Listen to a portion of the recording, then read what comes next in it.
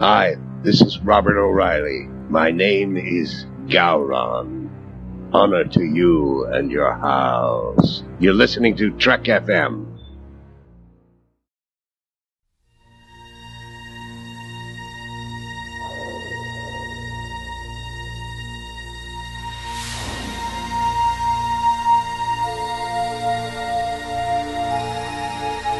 Earl Grey, hot.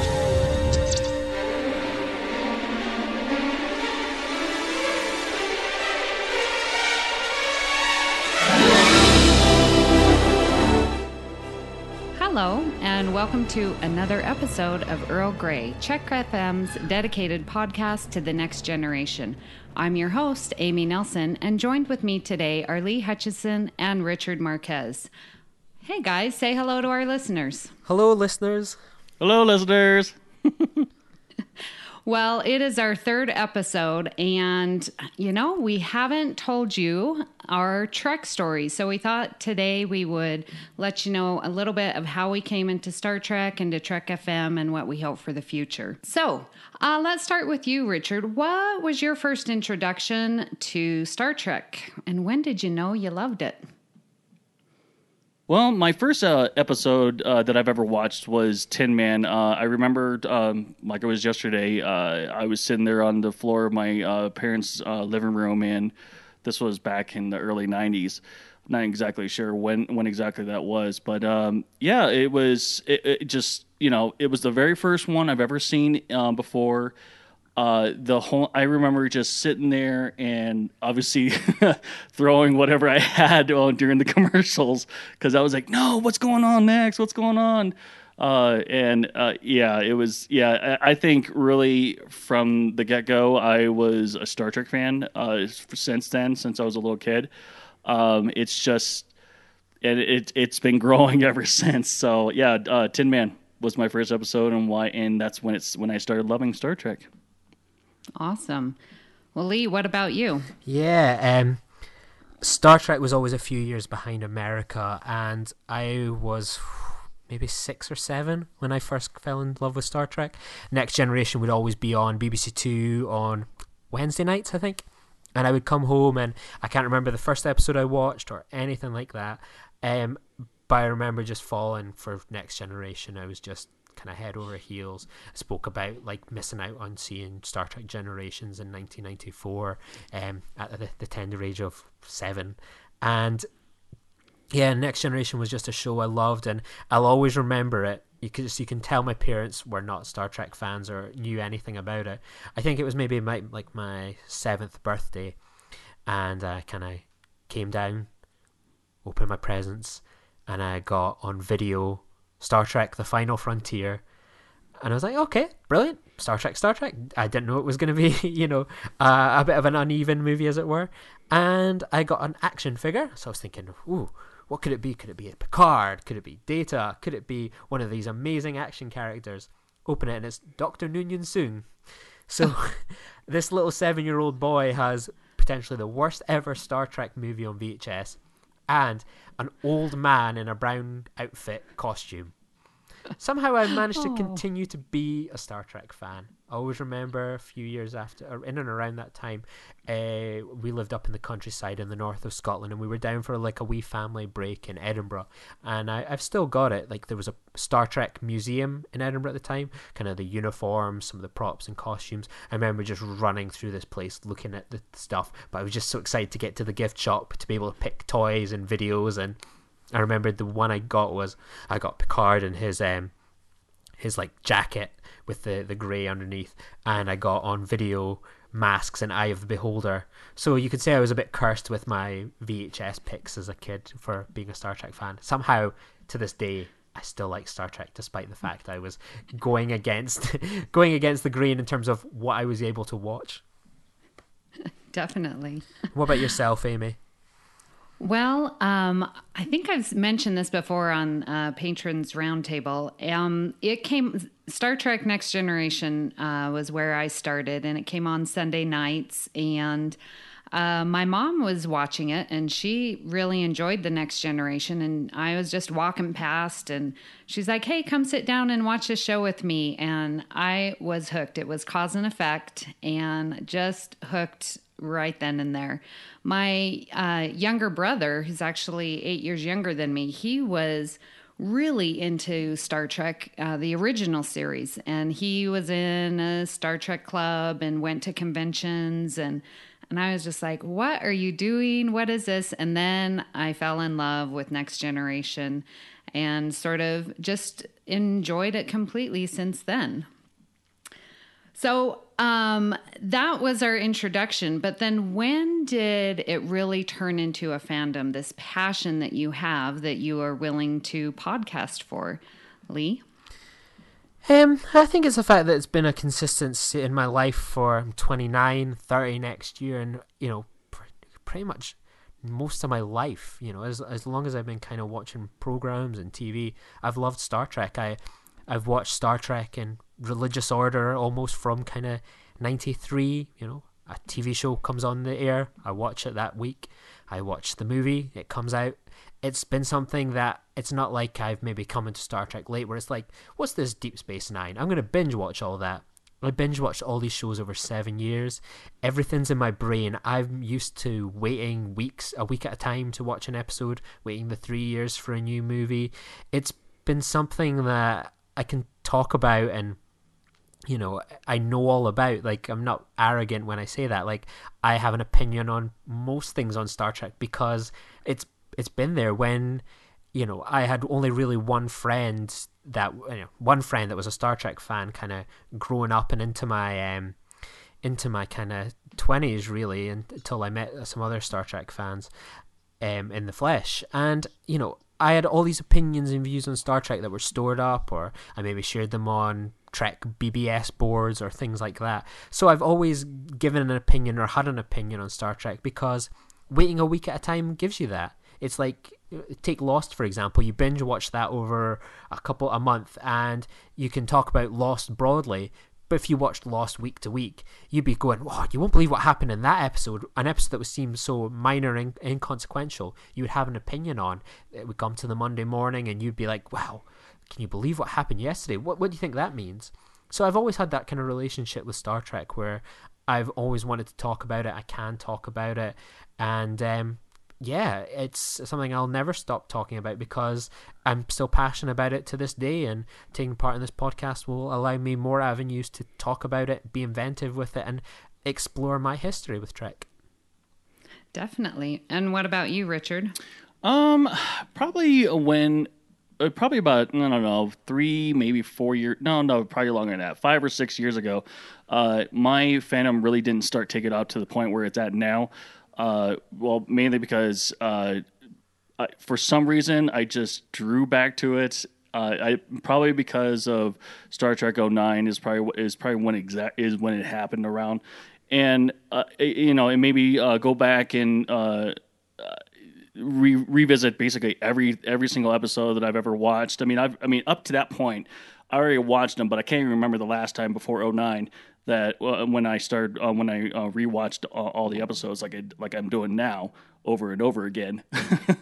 But it's just like Lee, I had no one to talk to about it, and from the first time I watched Tin Man to 09, and really I didn't talk to anyone about it because people make fun of Trekkies, and that's fine and whatnot, but I mean, like, it's you just don't want to go into it because there's always that fear of being made fun of, or at least on my end it was. But then when 09 came out, I was like, oh, nerd flag, throw it out like it's a penalty flag, and it's like, no, this is it. We're going all in, and I just like what Lee was saying, that I had a die-cast Enterprise that separated. The one I can't remember who made it. I still have it somewhere in one of these boxes. I still can't find it to this day. But like I was in England as well, and it was on BBC as well when my dad was stationed over there in England, and it was like you said Lee, it was Wednesdays on BBC. You wait for that next episode, and it's just nerve-wracking sometimes. But yeah, and then of course, we're up to now, and I'm excited. It is. It's a very exciting time right now. I started actually, it was around 2000, and I had just finished up university and was starting teaching. And as a new teacher, I was like, oh my gosh, how am I going to decorate your room? Because part of that is, to get the good learning environment. And my brother, he knew that I'd like Next Generation and stuff, but, I was just watching it on TV. And, we sort of talked about Voyager. He really likes Voyager. And so, I would just, watch it on TV, but it wasn't really a passion of mine. And then when I got my classroom, my brother gave me a whole bunch of posters and all of his little knickknacks and characters and action figures and stuff. And so I had a corner in my room, and I had Enterprise D hanging from the ceiling. And it was just a really good conversation point that's where, okay, this is what I'm going to like. And, geek flag raising loud. And it's been in my classroom for the past 16 years. I have a corner always dedicated, and it's getting larger. And especially when, have open house or parents' night, and they'd come into my room, oh, you like Star Trek? Yeah. And so, that was a good opening to get on good grounds with those parents. And every year I have had a kid come in, hey, my dad saw that you like Star Trek and wanted to give you this. And so my collection has just started growing as with my passion for it, because I've always been able for the past 16 years to talk about it, with other people and, other teachers or what have you, that's, what I love. And it really came in when Next Generation came out on DVD in 2004, I think it was. And I was watching those, just consuming them. And I would have to wait. And that end of Best of Both Worlds, I had to wait for like a couple weeks till the next season came out. It's like, even though I knew what had happened, but yeah, it was suspense. And I was staying up way past my bedtime, just, one more episode. And so that was my binge watch, was when those DVDs came out. And I would just continually watch them. And, this is before Netflix or anything. So that's really 2004, just watching and consuming all the episodes on DVD was really where my passion really came through. I remembered when the DVDs came out as well. Like I had quite a bit of the videos, and I was like, right, I need to get these DVDs. I want the special features. I want them on the discs. And I remembered one night, me and my friends were in this Aberdeen casino, and I started making a bet with myself while betting that every time I got the money from like winning hands at blackjack, that if it was enough to get a Star Trek box set, that was going to be it, that I would just put that away. I wouldn't gamble it anymore. So I think it was like about, 30, 35 pounds a box set. There we go. I've won a hand, £35, right? That's in the pocket. That's me bought season 1. A few more rounds, that's season 2. I think I managed to get like 4 seasons or something out of that night. So the next day I went back and picked up a few of the DVD box sets, and I remembered like kind of a few months later I went off to uni, and I had this tiny little flat, this little room. I had brought a TV, and I brought some Star Trek VHS box sets. I remember that first night, away from home and somewhere totally alien, and just putting on one of those Star Trek DVDs. So they as much as all the other things, the TV and the videos have been a cornerstone of my existence, the DVDs continue to play a key role as well for myself. Yeah, you mentioned that buying all the DVDs. I actually remember going back to like 2002. In October of 2002, I broke my ankle in a parachute jump, and I was in Italy on bed rest basically for about, I don't know, 3 or 4 months or something like that. And all I remember is going to the Power Zone on the base, it's the local electronics store. and trying to find all these Star Trek series, and of course they come out like one at a time. It's like, I'm sitting here, I can blow through the whole entire season in one night, or maybe two. But like it was just, I mean they're $60 a piece, so for us it's $60. Or at least back in 2002 it was, and I actually still have those DVDs sitting in my entertainment center that I still even watch to this day, because I am not going to open up my Deep Space Nine when I already have the DVD versions and get those Blu-rays, and well, not the Deep Space Nine but the TNG ones. Yeah, I keep them at school as part of my collection, but then when I went home, my mother was like, hey, because she was the one who introduced me. She said, bring me those Next Generation DVDs. And she just recently did a rewatch, and it was so fun, talking to her about it. And so she still has a love for Next Generation too. Also at that time, in my local library, they had an entire section of Star Trek books. And that's also when I consumed a lot of the fiction there and reading all the books, and it was so great that the library had them all there. It was just a whole section of Star Trek, and I would just go, and I started just reading book after book after book. They were so good, and then when the library had the books on sale, I bought them for a quarter each and started making my own collection of books. Did you guys get into the books at all? I read one where it was like the Enterprise was like, looked like it was going to crash into the planet, but I've never really been interested in the literary universe of Star Trek, the expanded seasons and season 8s and what happened between movies. I really don't find that type of books personally appealing, because I'm more of a non-fiction fan. Ask me about Star Trek non-fiction books, totally on board with that. You had the Next Generation Companion. I had some behind the scenes books on the Next Generation, things like that. I totally lapped up. But in terms of kind of the stories of it, I had picked up one or two over the years when I was a kid, but it was something that was it just wasn't for me personally. I ended up liking a few of the authors, but I liked it because the books were just like a little episode. They were very episodic in nature, and just, here's a little episode, and most of what I read was, set within the 7 series, So what about you, Richard? Any reading books? For the most part, it's recently, I've been reading the recent books, not really the older books. One of my favorite was the Time for One Pact that came out in 2010, 2012, as well as The Fall.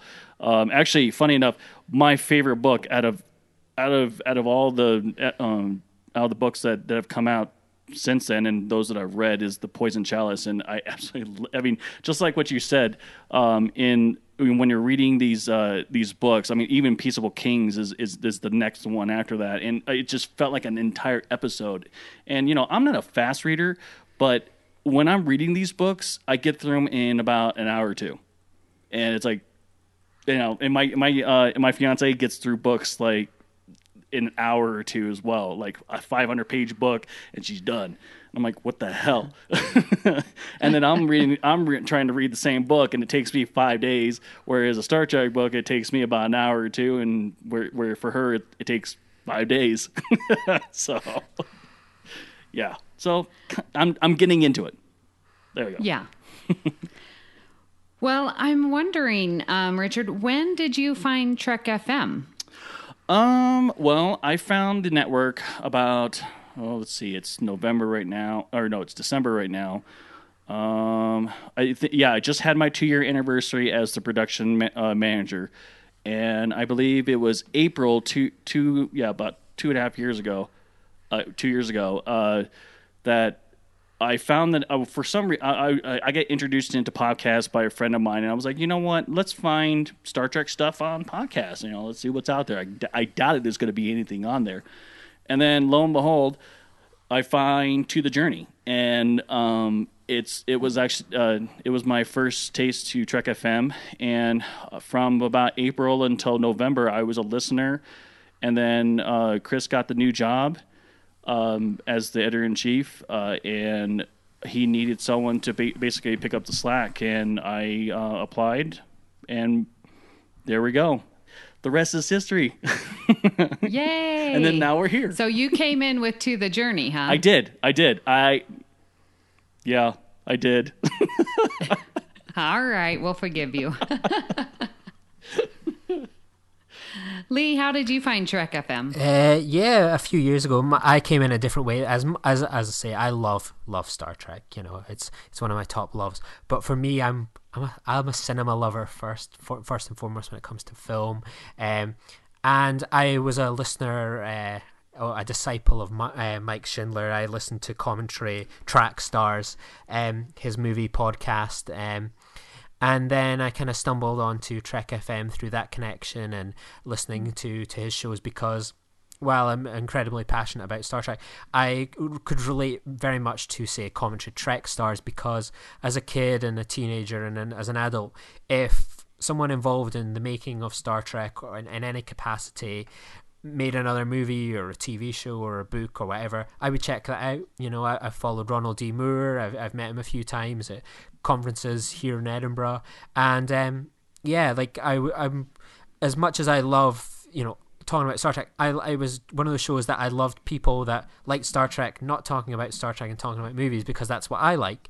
You know, I know that may sound like a contradiction. Here I am on a show talking about the Next Generation. I can talk about the Next Generation, but you can get me talking about films, and I'm just as passionate about that. And the idea that there was Trek fans that shared an interest in kind of the more obtuse and less known TV shows and movies that the guys liked, whether it was something like Carnival, you know, and other things that they talk about on kind of Stage 9, for example.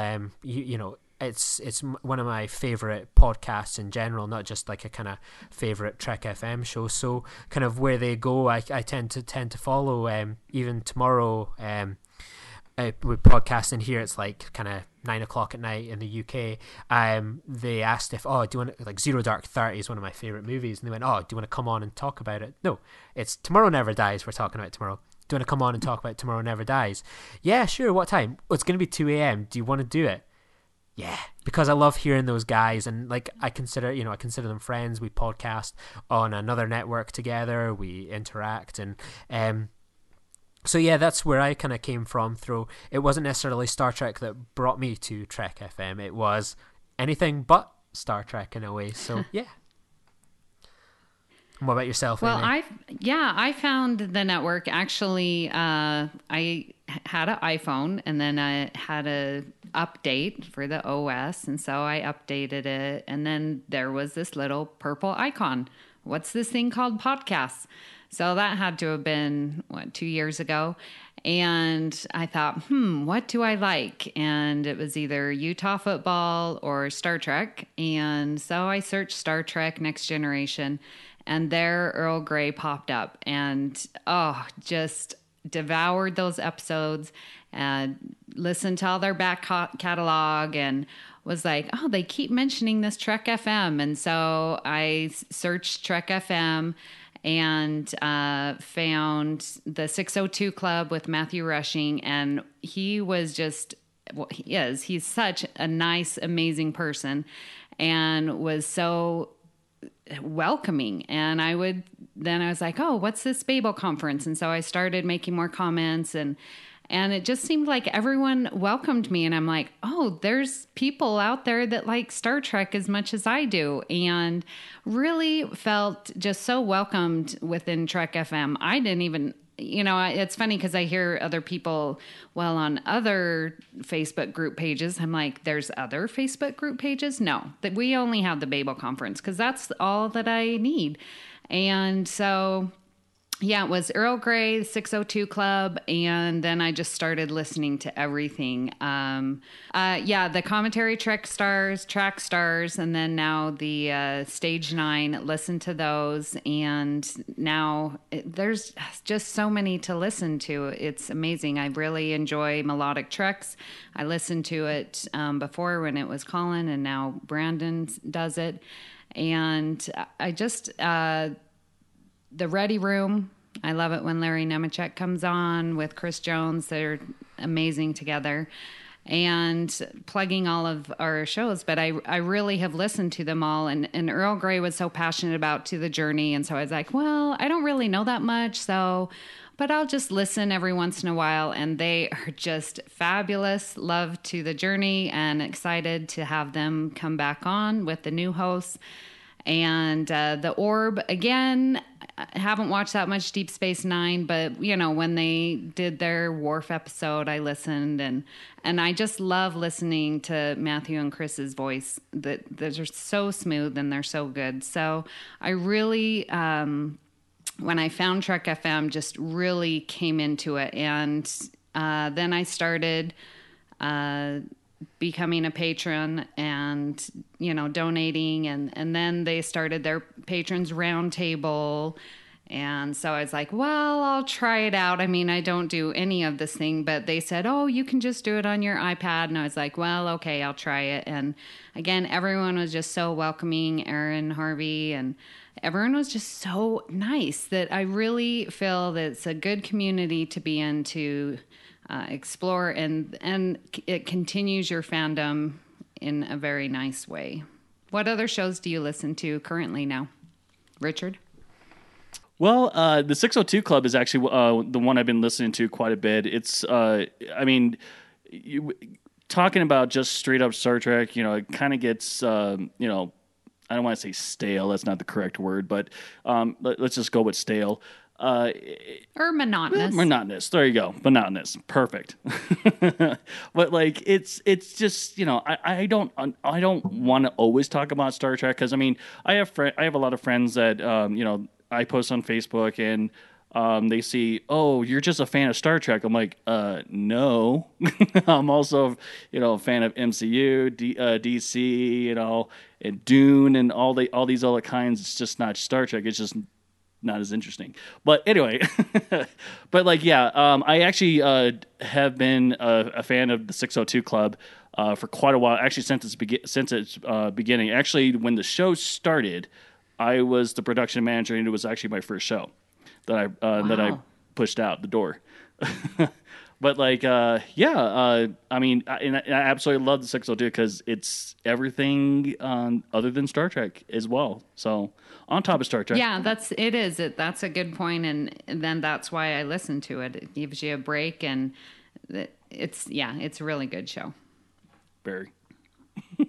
I like Metatreks too. I'm glad that Zach and Mike came on for that. That's a good podcast too. That is a good show. I absolutely love their last. Well, not the last show, but the last one I listened to was the religious. I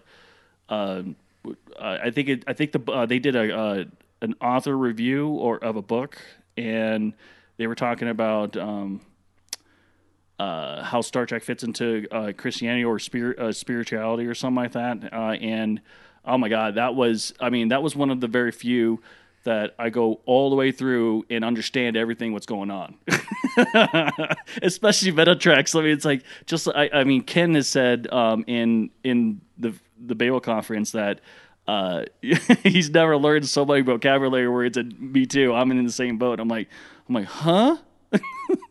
Yeah, Stage 9 I listen to each and every week because they're like my soulmates.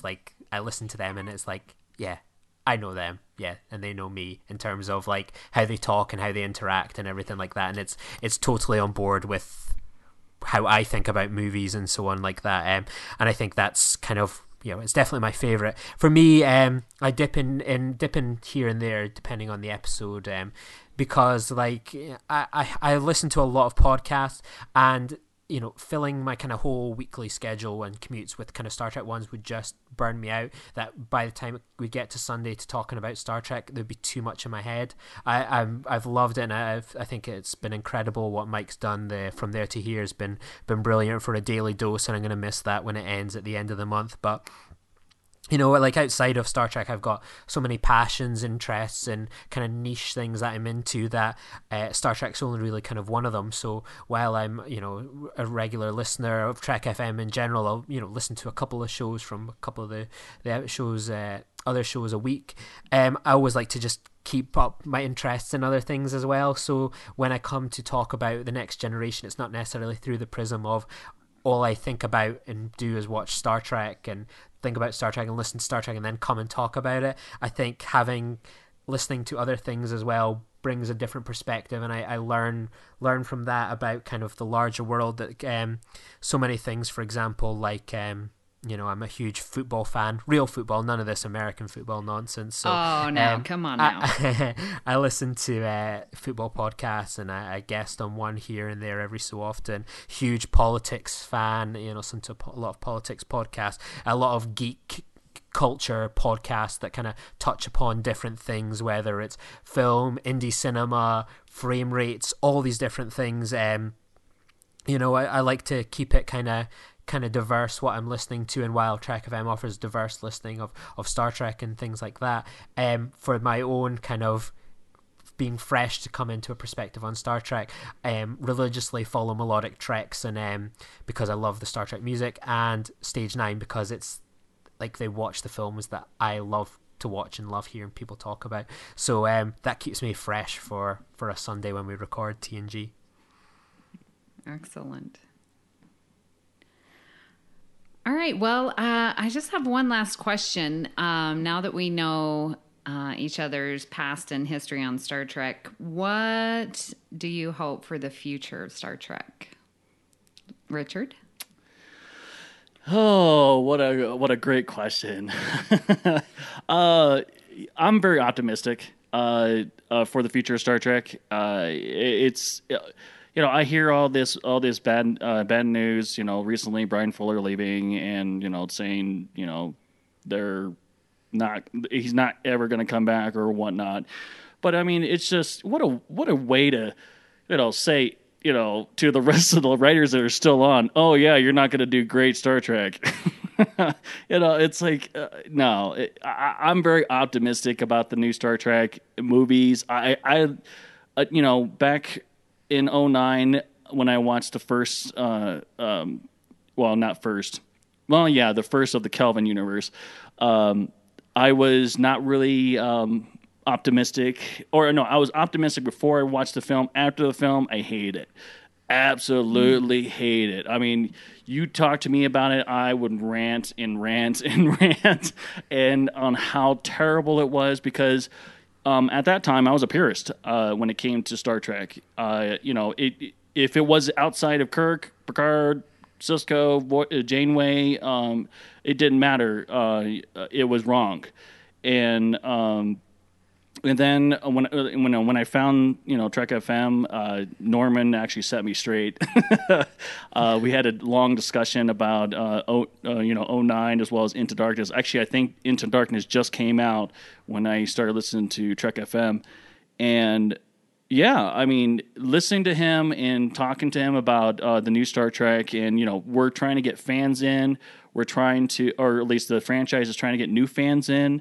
And then, eventually they're going to talk and maybe even watch the old episodes in the past and become even bigger fans. Because, once I adopted that thinking, I actually, for some reason, I started loving 09, Star Trek 09, as well as Into Darkness. And, and I absolutely love Beyond. But yes. I've run into so many fans, younger kids, younger kids, probably in their, probably just about early 20s. And it's amazing that, it's like every time I talked about Star Trek, it was older people. Always. Someone 10, 15, 20, 30, a billion years, I don't know. When I was younger, it was a billion years. But I always talk to people that were older, and it's like, oh, okay, that's great, And then when I talk to someone that's younger, it's like, wow, you're a Star Trek fan? Really? do you know what's involved?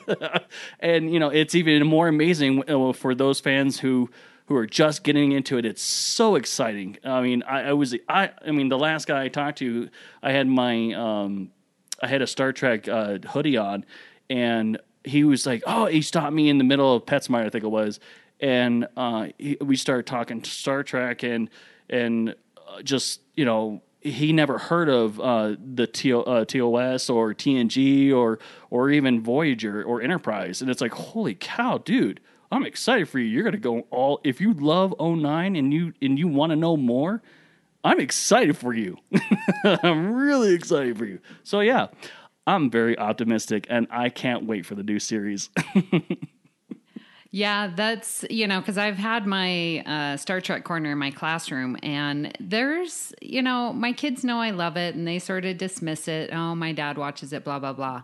But I have had a couple kids come up and say, Miss Nelson, I've started watching Star Trek, and some of them start all the way at the original series. And so they come and talk to me, and then they're sending me emails of little memes and clips and stuff, and then some of them start with Next Generation, because that's my favorite, and that's the one I talk about. But those that are actually watching the episodes, and more frequently now because of the movies, like you said, they're more interested in it, and when the Beyond came out, the starting of the school year, the kids, they just loved it. And they said, oh, yeah, it was good. And they were telling me, well, they like this one, or they liked '09, or they liked Into Darkness. Actually, it was funny because a lot of my students like Into Darkness over Beyond. And I thought, really? Wow, okay. Yeah, interesting. Yeah, that is very interesting. But yeah, it's fun to, see it through their eyes for the first time. That's really fun. Yeah, for me, I'm going to pick up on the Into Darkness point because it kind of ties in for me. When I've seen Star Trek Into Darkness with friends that were never Star Trek fans, and I went to the IMAX triple bill when Star Trek Beyond came out, and Star Trek Into Darkness is my non-Trekkie friends' favorite of the three, because I for all its flaws, and I've discussed it on my own podcast before. There's a lot to enjoy and a lot to get out of this movie. I think it's a bit unfairly savaged, and people let some rather large issues that are kind of minor in the grand scheme of the film, let it kind of go all over. I mean, that's a debate for another day. I don't really want to obviously go into that, because we've all been bored to death probably by now of the Into Darkness debate and stuff. That's not for tonight.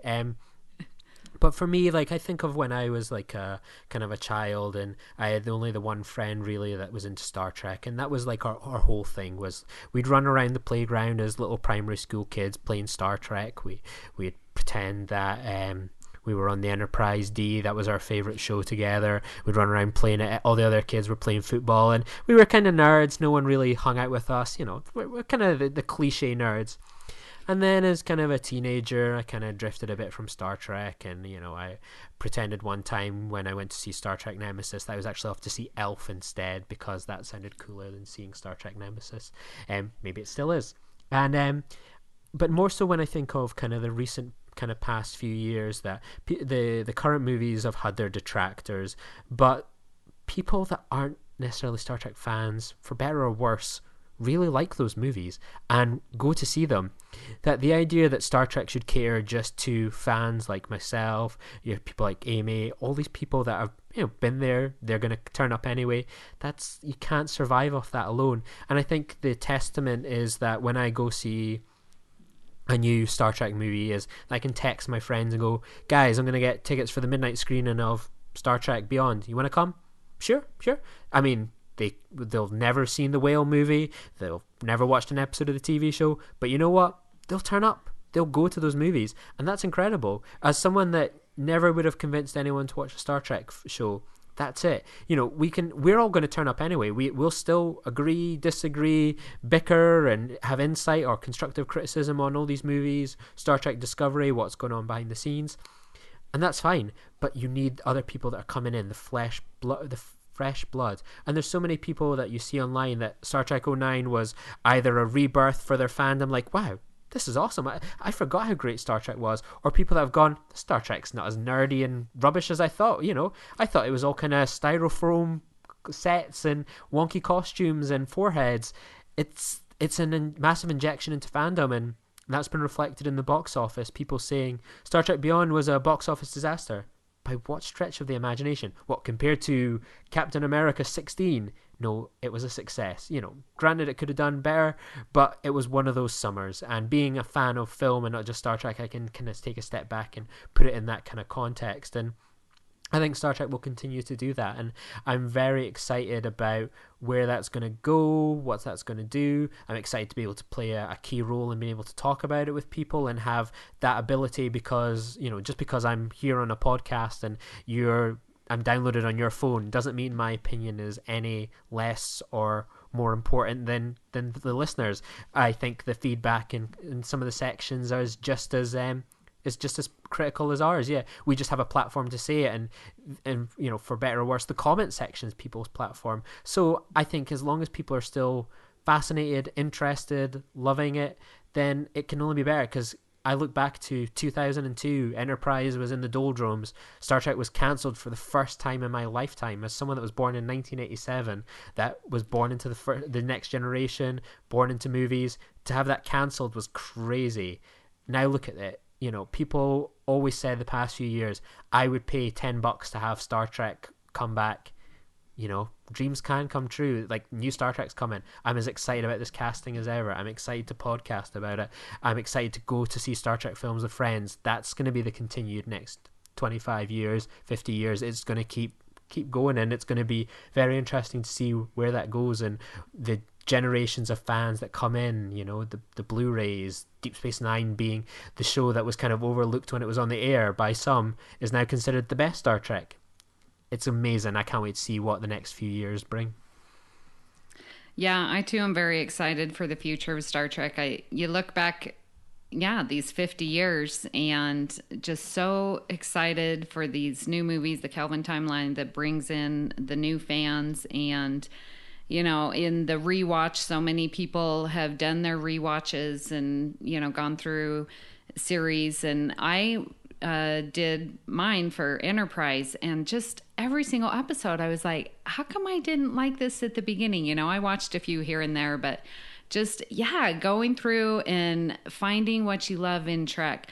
And one of the things that for me speaks to me and that I'm looking forward to with the continued movies, because I think the movies did a really good job, as well as telling good stories with morals and a hope for a better future. And also, giving the social commentary on humanity and what we can do to improve. I love those episodes of Star Trek when they do that and makes you self-reflect on, how can we be better individuals, better as a society. And I see that a lot in these new movies, and I have a great hope for that for these the upcoming series next year for Discovery. And I love that about Star Trek, because that's, it's also a great show just to sit and watch and enjoy the battles and, but the dialogue and the commentary and the character development is all what makes Star Trek for me. And so I'm really looking forward for that in the future. Do you incorporate Star Trek into your lesson plans? Oh, yes. There are many times when we do. We actually, Friday, we were talking about exponential growth and decay, and we were talking about how population, grows exponentially. And will there ever be a maximum? And so we were talking about that. And some of my kids, they're so funny. They're like, no, there's no maximum. I said, well, we have limited resources here on Earth. And they're like, yeah, but we're going to go out into outer space. So they're pretty funny that way. But yeah, I do. There have been specific lessons that I use to teach math. Nice.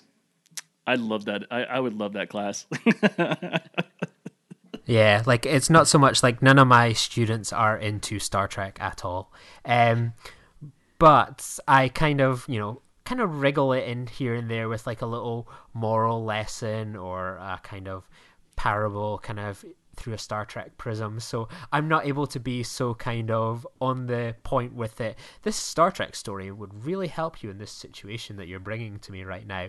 I have to be a bit more creative about how I approach it, as opposed to, well, let me tell you this story about this android. But yeah, it certainly informs how I do it. And then in terms of the counselling, I certainly take on points, not necessarily of how Deanna Troi represents counseling, but in terms of kind of how someone like Picard deals with people and giving people kind of opportunities to talk and to be heard and to be listened and to have those worries acted upon. And it's not necessarily the counselor character that informs that part of my kind of day-to-day life. Yeah, I mean, and I'm grateful that Star Trek is such a large franchise, because even though, the majority of my kids haven't seen it, they know enough about the characters that it's ingrained into our society. Everyone knows Kirk and Spock, and then they know most of the next generation just because I talk about them in the beginning of the year and stuff. But yeah, there's been more likely just, the idea of Star Trek. There have been a couple episodes when they're in the holodeck and they say end program, and then it goes to the grid system. And I usually show a clip during that when I'm teaching the Cartesian coordinate plane, stuff like that. So, do you incorporate Star Trek into your day-to-day life, or have you ever incorporated it in a situation where you were under a lot of stress or trouble in kind of the Far East or anything like that, Richard? That's interesting you say that, because I was actually thinking about Amy on her classroom, because like the most I can do, the most Star Trek I do is like, I can't talk about it in my profession, but because all we do is work. But like I talk to my daughter a lot, and when it comes to like lessons and whatnot, and of course I always get an eye roll, so yeah. But that's my daughter. But like when you talk about episodes, I mean, like if we're talking about like feel good episodes, or at least uplifting, one of my, I know it's going to be probably not an episode that everyone will probably think of to uplift them, but In the Pale Moonlight is an episode that I always go to when things are not going right. For some reason, I don't know why why that episode is my favorite when it comes to those kind of situations, but like yeah, I mean, I watched that, and when I was in even when I was in Iraq, because I deployed in 2003, April of 2003. No, yeah, April of 2003, and I actually brought my DVDs of Star Trek, like two or three seasons or something like that. And when we actually got into garrison over there in Iraq, and we had downtime, I would pull out my portable DVD player and actually watch those episodes. So, or at least the seasons, I think it was 5, 6, and 7 of Deep Space Nine were the ones I really watched, because TNG wasn't out at that time. Or at least if they were, they weren't sold at whatever store I went to. But definitely the Pale Moonlight. Not a great episode, but it's a good overall. It's the best episode of Star Trek. Potentially, yes. All right, guys. Well, it has been so good hearing and sharing our Trek story. But that isn't the only topic we've been talking about here on the network. Here's a quick look at what you might have missed elsewhere on Trek FM. Previously on Trek.fm, Melodic Treks. Now, both of those tracks make me think of Indiana Jones. Yeah, I definitely think you're kind of right there. I'm not ashamed to admit that I have only ever seen the 4th Indiana Jones movie. Dear Lord. Warp 5. What's your favorite episode of Enterprise? I usually say Strange New World. The first part of Strange New World just reminds me so much of being a kid and growing up in southeastern Oklahoma and the mountains and the woods. And I just imagine what it would be like to go camping on an alien planet. Meta Treks. And that's the world of language that we live in. It's not this purely referential sense of language. Like when Riker says a minuet, he doesn't just mean, oh yeah, that thing minuet that I can point to, whatever that is on the holodeck, right? A 17th century French dance. Maybe he wants to dance. Riker wants to bust. And that's what else is happening on Trek.fm. You can listen to every show on the network at Trek.fm with links for iTunes, streaming services, and a direct download link. This episode of Earl Grey is brought to you by Audible.com, offering more than 150,000 titles for iPhone, iPod, iPad, Kindle, Android, Windows phones, plus Mac or PC. To get a free audiobook of your choice, visit audibletrial.com/TrekFM. Thank you, Audible, for supporting Earl Grey and Trek FM. If you are a weekly listener and would like to directly help Earl Grey, please consider becoming a patron of Trek FM. That's how I got started. At patreon.com/TrekFM, you can choose a pledge level and receive rewards for becoming a Trek FM patron. You will be inside the observation lounge of our network, able to participate in our monthly patron roundtable podcasts and supporting the production of all our great content. We would like to take this moment to thank our current Patreon associate producers, Stephen Boyd, Michael Hueter, and Ron Saarna. Thank you for supporting Earl Grey. Connect with other Trek FM listeners on our Facebook discussion group called The Babel Conference, found through the Facebook search field, or like the facebook.com/TrekFM page for show updates and announcements. The network is also on Twitter at TrekFM. If you would like to contact Lee, Richard, or me, Amy, visit trek.fm/contact to send us a subspace message or find us on social media. So, Richard, where can people find you on the internet? Well, they can find me on the Babel Conference. I pop in here and there. I'll cause a little trouble here and there, or at least try not to. And I'm also on Twitter at xransom. And Lee, where can people contact you? Yeah, you can find me at Lee_Nostromo. You can find me at Star Trek VHS, my dedicated Twitter account to all that forgotten Star Trek VHS artwork collection that I've curated over the years. And yeah, you can find me on my own podcast, Filibuster, where I talk about nerd and geek culture, sometimes talk about Star Trek a bit more broadly in terms of the movies and all kind of, indie movies, everything in between. So yeah, you can find me there. All right, and you can find me at Twitter at Miss Amy Nelson, but you can mostly find me on the Babel Conference. That's where I like hanging out. So join us next time for another cup of Earl Grey. Great joy and gratitude. It is a good day to die. Let's see what's out there.